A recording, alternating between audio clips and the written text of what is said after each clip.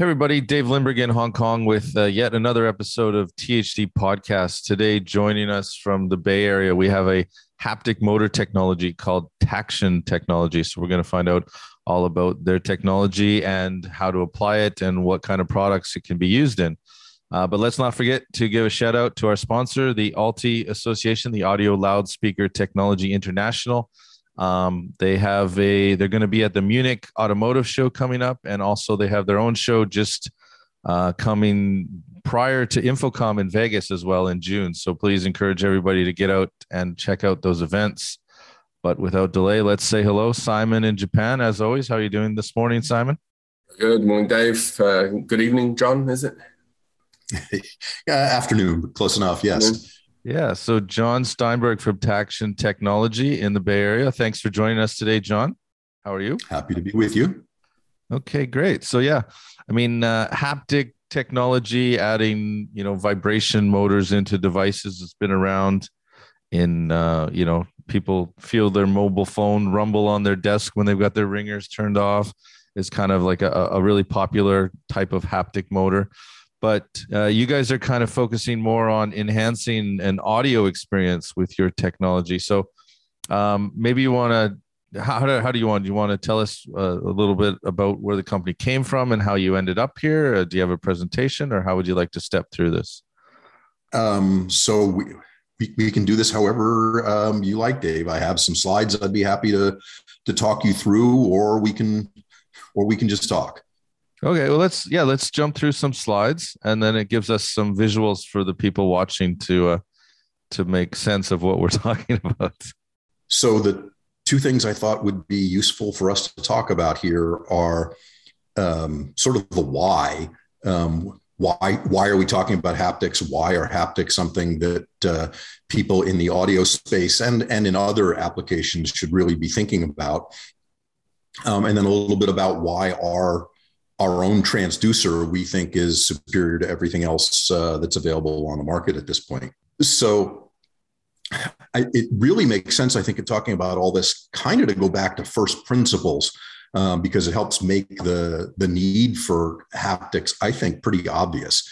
So in the audio world, there's a pretty well-established model for how people think about the way human beings experience sound. There's waves in the air that alternately pressurize and rarefy the air. It goes into the canal of the ear, pushes on the eardrum, and so on and so forth. And your body interprets this as sound.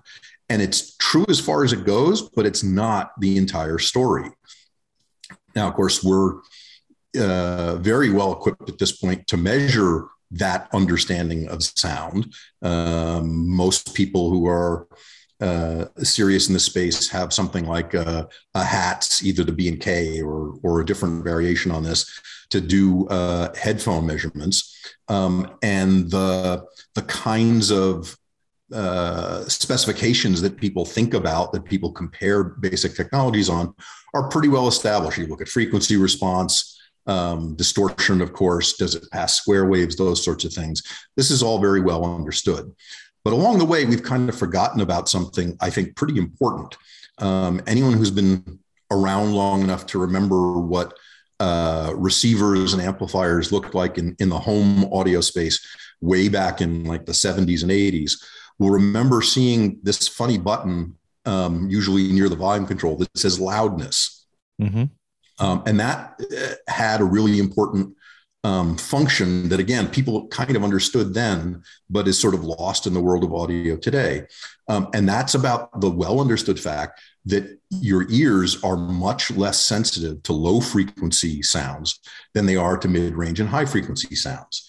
And that's something that shows up in something, again, where I think most people who are probably sitting through this will be familiar with the Fletcher-Munson curves, which are essentially a graphic representation of the way your ear is much less sensitive to very low frequency sound than it is to mid-range and high frequency sound. And again, people don't talk about this much anymore, but this is not a small difference. The difference between 77 dB and 30 dB, which are equivalent on those two frequencies, that's actually more than 1,000 times different because of the logarithmic nature of the decibel scale. So this is a huge thing. And so a headphone, a speaker that measures flat may not be experienced as flat, particularly with headphones. Mm-hmm. And okay, are low frequency sounds important? Well, in almost everything that people normally listen to, yeah, it really is. Even just a standard piano goes down below 30 hertz. Electronic music goes down further still. And then if you're doing, gaming and soundtracks, it can go much lower than that. And all of these things are important. There was this great quote that I found online that sort of gets to why this stuff is important. Before the invention of speakers that could project true bass frequencies, humans really only came across bass in hazardous situations. For example, when thunder struck or an earthquake shook, or from explosions caused by dynamite or gunpowder. That's probably why it is by far the most adrenaline-producing frequency that we have. So this adds a great deal to the realism of pretty much everything we listen to. And we think it's a big part of where the goosebumps come from, where the oh wow in listening to something can be found. So how do you get that aspect of sound? Well, most people are familiar with the old saying about how if you hold your nose and bite into either an apple or an onion, you can't tell the difference between the two. And that's because you don't just taste food with your taste buds. Your another sense, your sense of smell, is a key part of how you experience food. Well, it's the same thing with sound. Your skin, the pressure waves hitting your body are also a key part of how you experience low frequency sound. And so the reason why we do what we do is because we can supply what's missing. Tactile drivers can give you the missing part of that experience. So that's the good news. It can be done. The even better news is how well tactile and acoustic go together in your sort of overall perceptual apparatus. If you plot your ear sensitivity, the red is in effect the inverse of the Fletcher-Munson curve. And then you plot your sensitivity to tactile stimuli. This is more or less what it looks like. And they kind of go together like a woofer and a tweeter. It looks like a crossover. So it can be done, and it can give you a really good, much fuller experience. However, it's not as easy as it looks. And tactile drivers, haptic drivers, are much more sort of at the beginning of the learning curve, particularly in the audio world, compared to normal acoustic drivers, which are pretty well understood at this point. So the kinds of drivers that people have been using to do haptics for many years, there's two kinds of electromechanical motors that people have been using for years for these kinds of applications. In things like gaming controllers, there have been a lot of what they call eccentric rotating mass motors. Mm-hmm. And then in headphones and cell phones, ERMs have also been in cell phones, but another one that's been in cell phones and in a bunch of headphones is called the linear resonant actuator. And let me talk a little bit about each of those.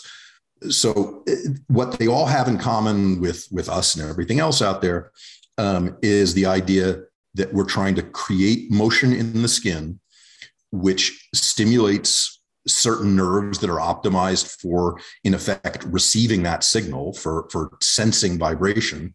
And then that gets sent to the brain. The trick, one of the tricks, is to make your brain integrate that into sound so that it's relatively seamless. Mm-hmm. And I'll get to a little bit more of that in a minute.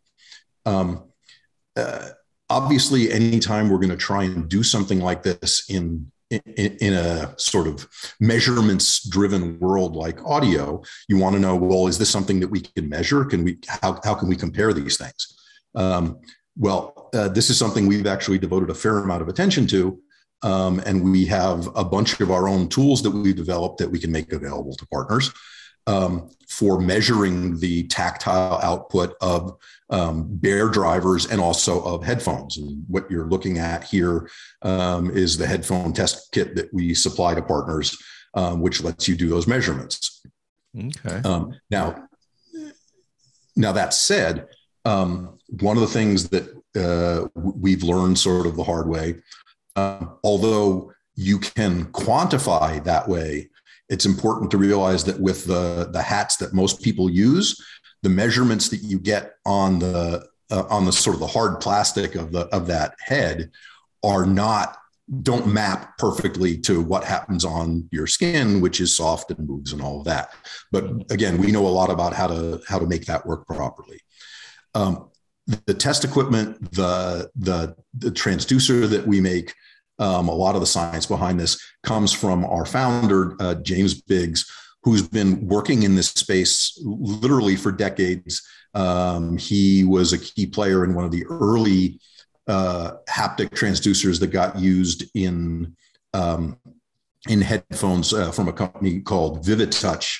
That was an electroactive polymer. It was a very different technology, but he's been involved in this space for a long time. And he's pretty much a bona fide rocket surgeon. Mm-hmm. So we'll talk a little bit about how we measure this.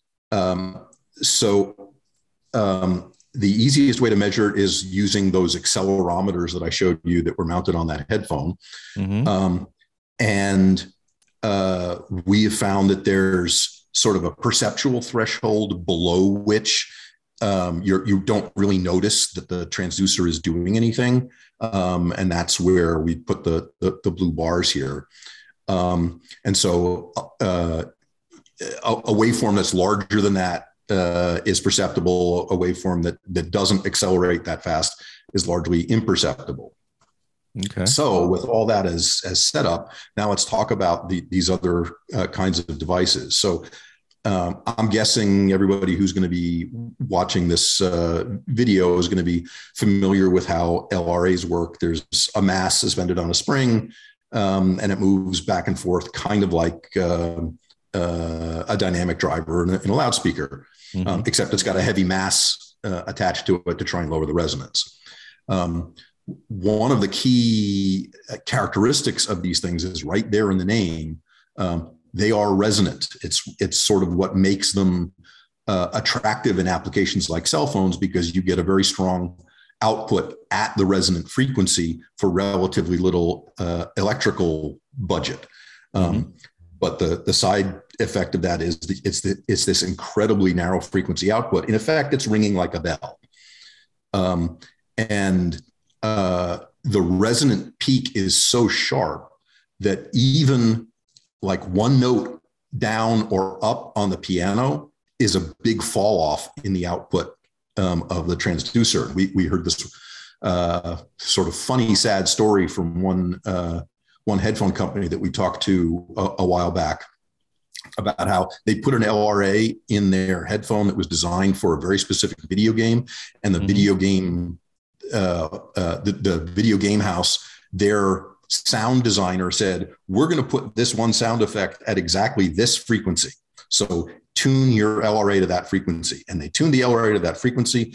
And by the time the game was published, they had moved the sound effect, and it was no longer at that resonant frequency. And so the LRA did almost nothing. Right. So there are the same kinds of issues with things like manufacturing tolerances. It's a very narrow window to make an LRA work. Another thing that's really important, sort of a freebie here for people, many of the headphones that we've seen that use LRAs mount them so that the movement of the driver is like this. And what that does is it turns the entire cup of the headphone into a plunger on your ear. It moves the whole cup in and out, pressurizing the air inside the cup and then rarefying it. Mm-hmm. And what that results in is huge interaction effects with the acoustic output of the headphone. And so you get some pretty wild frequency response aberrations where some places you have cancellation, some places you have reinforcement. It can be a mess. So it's literally they're creating a moving target to get the acoustics accurate. Yeah, you're changing the distance between the acoustic driver and your eardrum. That's exactly right. Yes, the point source keeps moving. Okay.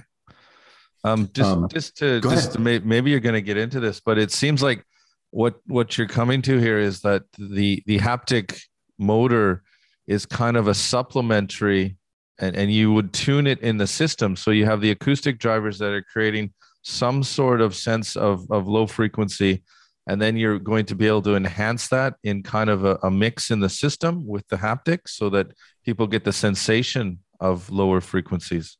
Is that kind of in a nutshell? Exactly right. I mean, you can think of it as a form of a subwoofer, and just as it's really important to design the crossover correctly and to get the phase correct of the drivers in, as they blend to make them work together properly. It's very much the same thing with tuning a haptic driver to go with the acoustic drivers, with the added complication, as you mentioned a minute ago, Dave, that we may be moving the speaker closer to and further away from your head, which causes problems not often seen in loudspeakers. Right. Okay. So with the sort of measurement framework that I was just describing, when we use accelerometers to try and measure the acoustic output of an LRA, one of the things I didn't mention earlier, LRAs, generally speaking, the mass is quite large relative to the force of the motor. And so they don't have good impulse response. It takes them many cycles to spool up to the point where they have strong output. What you see here is sort of ringing, but it never gets above the perceptual threshold. And this is in their preferred primary axis, so the in-out axis. So although they're doing something, you're not actually likely to perceive the vibration part of it, at least not in the short term.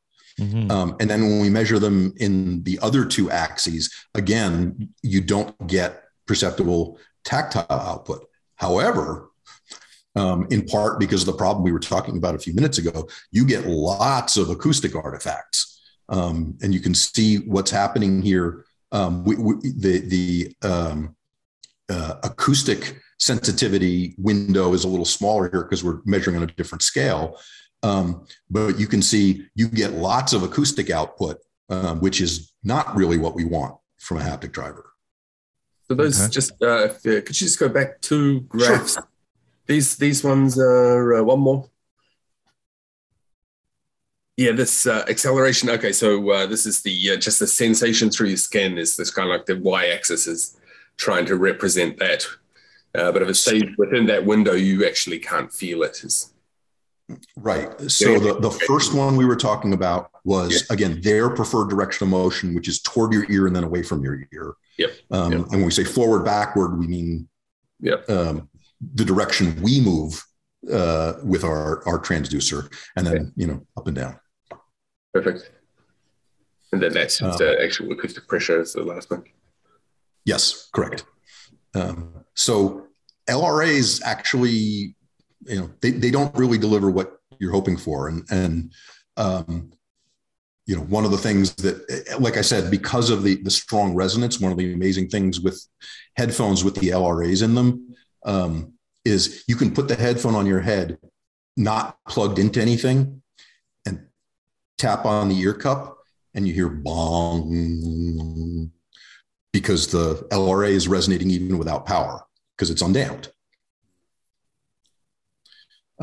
So the ERM, I'm not sure if this has ever been used in headphones, but it has been used and continues to be used in lots of other devices, including cell phones and gaming controllers and such.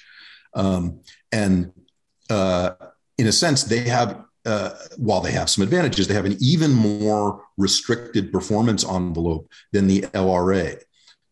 Essentially, if you want more output out of an ERM, the only way to get more output is to speed it up. And so frequency and amplitude are tied. And so an ERM can produce output along the line, but it can't go, deeper and louder or higher in frequency and softer. So neither one of those, in our opinions, can be thought of as high fidelity haptic devices because the performance envelopes are so limited. So, of course, we're not the only people out there now who are offering more high fidelity haptic devices. So let's talk a little bit about another one that's gotten some traction. So there's another planar haptic transducer out there in a gaming headphone, and it offers much better frequency response than the ERMs or the LRAs. However, in the area in which you could call it reasonably flat, it's only about an octave and a half. And it does not go into the deep bass. It starts tapering off at something like 70 or 60 hertz. So finally, let's talk about ours. So our founder, James Biggs, designed this from the outset to try and address that deep bass, area. It is already found in the Corsair HS60 haptic gaming headphone, which has gotten some really great reviews. And our frequency response in the HS60 is close to 4 octaves flat and goes flat down well below 20 hertz. There's perceptible output down near 10 hertz with ours. And then when you do the same kind of measurements that we were talking about before with the LRA, you see, first of all, that this is the kind of impulse response that you'd want to see out of an acoustic driver. You basically get 1.5 cycles of perceptible output, and then it drops below the perceptible threshold. And the rise time is really good. So, you get much faster response in addition to much deeper response. We get perceptible output within just a handful of milliseconds, whereas it takes many, many cycles with an LRA. And then when you measure in the sort of unintended axes, nothing perceptible, because we've designed our transducer and we work with our partners to make sure that there's minimal interaction in the way the transducer is mounted in the headphone cup, minimal interaction with the acoustic output. And so audio, again, no 1 cycle, no ringing, and it's below the perceptible threshold. So this is how we compare in terms of frequency response with that other planar transducer. And you can see that we're about the same sort of in the area near their resonant frequency, but below that and above that, we have much more output, which is quantified here. Mm-hmm. So outside of a headphone, just on a bare test rig, this is what the frequency response looks like. And then when you line up what we can do against an ERM and an LRA, you can see what a dramatic increase in output it is. And of course, we can, ours, it's the area under the curve, because in ours, the intensity and frequency are independent. So here's a quick little sort of table summarizing the differences between an off-the-shelf LRA and what we can do. Much more power, faster response. There's almost 2 orders of magnitude faster response, and flat frequency response instead of a strongly resonant output. So those are the things that sort of in all acoustic applications we think are important to people. There's some other advantages for gaming applications, for example, that we think are also potentially very interesting. So obviously, esports has become a big deal. There's a lot of money there now, and so getting an edge over your opponent is worth money. And there is academic science, and we've done our own experiments that show that there's potentially a reaction time advantage in having a haptics enabled headphone. And the reason for that is that the neural pathway for touch is actually faster to the brain than the neural pathway for sound. And I mean, it sort of makes sense from an evolutionary standpoint. You're out in the jungle. Your survival depends on how fast you react. Getting touched by something that could kill you really ought to be the thing that's got the most priority in your brain. So anyway, we think there's significant potential advantages there. We've proved it with some studies. We think there's also some very interesting opportunities to apply this technology in the world of VR headsets, which hasn't become what everyone says it's going to be yet, but I think we all remain optimistic that eventually that's going to happen.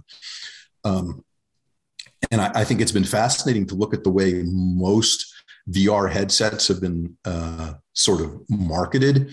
You look at this picture of an early Google device that they call virtual reality, but you'll notice they're only addressing vision. That's the only sense that they're trying to engage here. I mean, it's sort of like, going to a concert and not being able to listen to it. It's just stuff moving. Reality is multisensory.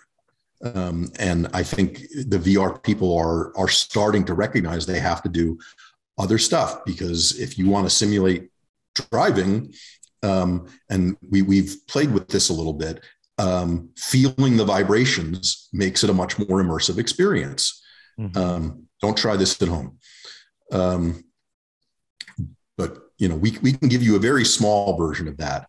And further, we have the technology not just to say, hey, there's a vibration, but to add directionality to that vibration, to make it feel like it's coming from in front of you to the left or behind you to the right. We think there's also really interesting potential applications in the sort of e-health, I think people are calling this space, market. And people are trying to help with things like meditation and relaxation. And my admittedly limited understanding of how all this stuff works is that one of the things that people try to do is to try and encourage your brain to shift from what are called beta waves, which are relatively fast waves inside your brain, to alpha waves, which are slower waves and are associated with being in a more relaxed meditative state. And there are devices out there that are designed to measure that. Thing you put on your head, and it gives you sort of biofeedback to tell you when you're in that more relaxed state, but it doesn't actually help you get there. It just tells you when you've gotten there. So there are people working on ways to try and actually get you there. And the technology they've used is something called brainwave entrainment. And it's essentially trying to broadcast alpha waves into your head to try and get your brain to align with them. And apparently they've had some success with this. Now, the problem is that the way with normal acoustic drivers that they've been able to do this is with what are sometimes called difference tones. I don't know if this will play with our setup. Maybe we can add it later if it doesn't. But the way they get, say, a 15 hertz tone into your head is to play a 150 hertz tone in your left ear and 135 hertz tone in your right ear. And your brain, in effect, synthesizes the difference. Whoops, hang on. The problem is, it sounds like, can you hear it? Yeah, we can. Yeah. It sounds awful. It's really annoying. And so when they do this, they like bury it in music where it's not even clear that you're sensing it, because it's just so annoying to listen to that. Well, we can bypass all that because we can just play that 15 hertz tone directly in a way that's actually kind of pleasing. It's a little bit of a massage on your head, and no annoying difference tones. Okay. There's other interesting things, interesting applications for this as well, but I've droned on long enough here. I think the short version is that we're more powerful than the other devices. We go deeper. We have faster rise times, flatter frequency response. And of course, we've got a bunch of IP on it. But that was the story I was hoping to share. So thank you. Okay. Very, very interesting. Let me have a go if you don't mind, John. What size is it? It's roughly 40 centimeters by 40 millimeters by 47 millimeters by 6 millimeters, I believe, or 8 millimeters. I'm not sure, but it's not the same depth at every point because there's a coil sticking out on one side. Okay. So that's the rough dimensions. Did you say 6 to 8 millimeters of thickness? Yes, correct. Okay. Yeah, it fits very comfortably in most over-ear headphone cups. And you, on one surface, you hard mount it to the ear cup shell, and the other surface is floating. Exactly. Yeah. Well, when you say surface, there's a mass inside. I can go back to the picture if you want to see it. Okay. It's adhered to a surface of the plastic somewhere, and the frame mounts to the cup, and there's a mass that vibrates inside that moves freely.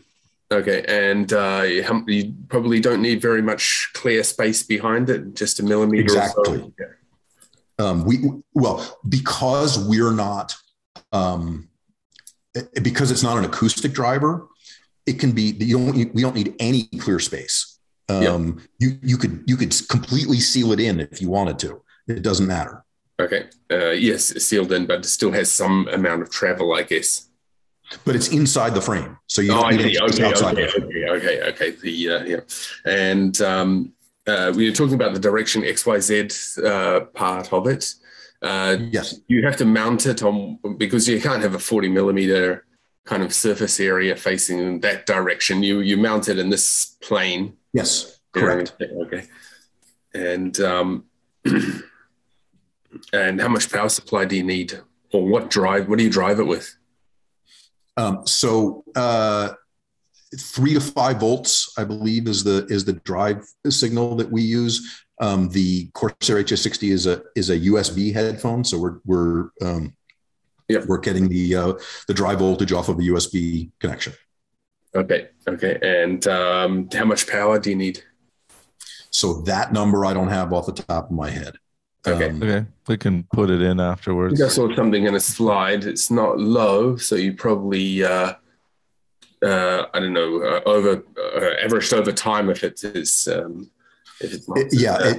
So the first headphone that we did at TACTION, which was a thing we did on Kickstarter just sort of to get going, was battery powered. And was not USB. It had a standard 3.5 millimeter analog, and we had a 500 milliamp battery, one on each cup for balance, and that would give, depending upon duty cycles and intensity and all that, anywhere from I think 8 to 16 hours of runtime. Okay. Any requirements or recommendations for the AirPad? Because ultimately, this tactile sensation is going to travel through the AirPad, I guess. That's absolutely something where we work. We think the best approach is for us to work with a partner to help them choose the right kind of cushion there. Because you're absolutely right, Simon, that it has a real effect on how much vibration at different frequencies gets transmitted to the skin. You want to try and get as much surface area as you can to really get the feeling of it. You don't want a thin needle point just vibrating on your cheek, I think. Well, so we're threatening to fall off the edge of my expertise here. Okay. But what I would say is you're absolutely right that if you reduce it to sort of a needle point, all the pressure from the headphone cup on a needle point it would probably be very unpleasant. There's, I think, a little bit of a trade-off once you get sort of into the range of surface areas that's sort of standard for an over-the-ear headphone cup, where on the one hand, the more of your skin is being contacted by the earphone, the more nerves, in effect, you're recruiting to transmit the sensation. But you're also distributing the force over a larger area, and maybe it's less force, and less force per unit of skin. And I'm completely out of my depth now, so I'll stop. So the way it was presented, it looks as though you're trying to avoid generating acoustic signals from it. You really just absolutely,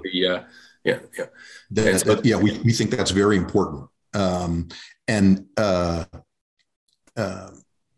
The output of the transducer, to some degree mechanically, also obviously in filter tuning, can be adjusted in order to pair with a given headphone, because there's a wide range of sort of power outputs in the acoustic bass area for over your headphones. Open back, close back, different tunings, etc. And in all these cases, you're delivering the input audio signal to the device. Do you do some additional filtering or something like that? Yes, there is definitely a bunch of DSP going on, and I don't want to get into all the details on that, in a public forum, but we are the signal is processed digitally, and there's a bunch of manipulation, shall we say, that we do in order to pair it most effectively with the acoustic signal. Okay, so if I wanted to implement it in a headphone, you've got the device, plus you're going to need another board, a DSP amplifier board to go with it. It depends upon what you have. If we're talking about a purely analog headphone, then absolutely, yes, you would need more electronics. On the other hand, if you have a USB headphone, it is certainly possible that we can fit what we do into the chips you already have in your headphone. Yeah. Right. Okay.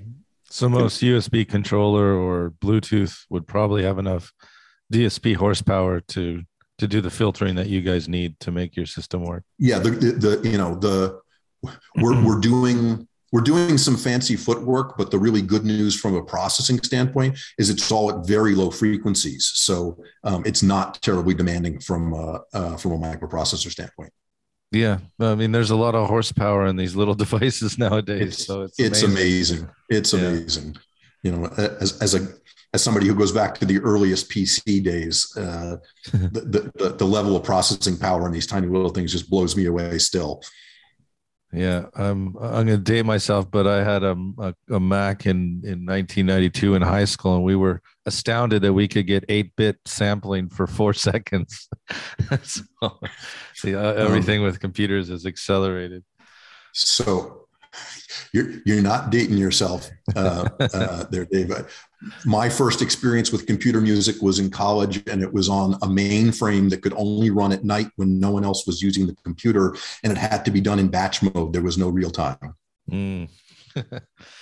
All right. Well, this seems like something that, ultimately could be also like a hearing protection type thing, because we're going to use a haptic motor to enhance the bass rather than kids cranking up the volume to feel the bass more. So that's a kind of an interesting scope of things, but definitely for gaming. One more point on my side, Dave, before you wrap it up, which sounds like you're leading to. What we've been talking about is especially for gaming, it's quite important, but equally it could be just for audio for music listening. What about this application? Can it also serve the function of when you have a touch sensor on your headphone, you can get a blip out of that? Because normally when I hear haptics, I'm thinking touch haptics on a phone or on buttons, but you're actually talking about a audio sensation haptic. So let me make sure I understand what you're asking, Simon. So that, for example, if there's gesture control in the headphone, yes, that's right.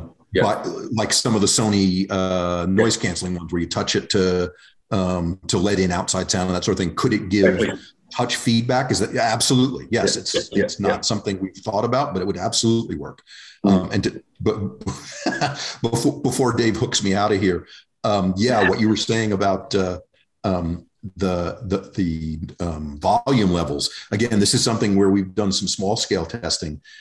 People tend to listen way too loud, cause a bunch of hearing damage over time because they're trying to get that excitement in their music. And because the tactile bass is missing, they just keep turning it up in order to substitute for that. And our own testing shows that, yes, people do listen at lower volume levels when you make this available to them. And, in Europe, they're trying to limit output of headphones. And so in effect, we can replace what the lower volume level is taken away. Cool. All right. Very good. So, thanks for joining us today, John. Thanks for Simon for being here as always with the good questions. So, everybody, we'll put the content links below for everybody to reach out and find out more information about TACTION. And of course, like, subscribe, share, and hit the notification bell. And so thanks everybody for watching, and thanks, John, for joining. Thanks, John. Thanks for having me. Okay. Good to talk to you everybody. guys. Bye.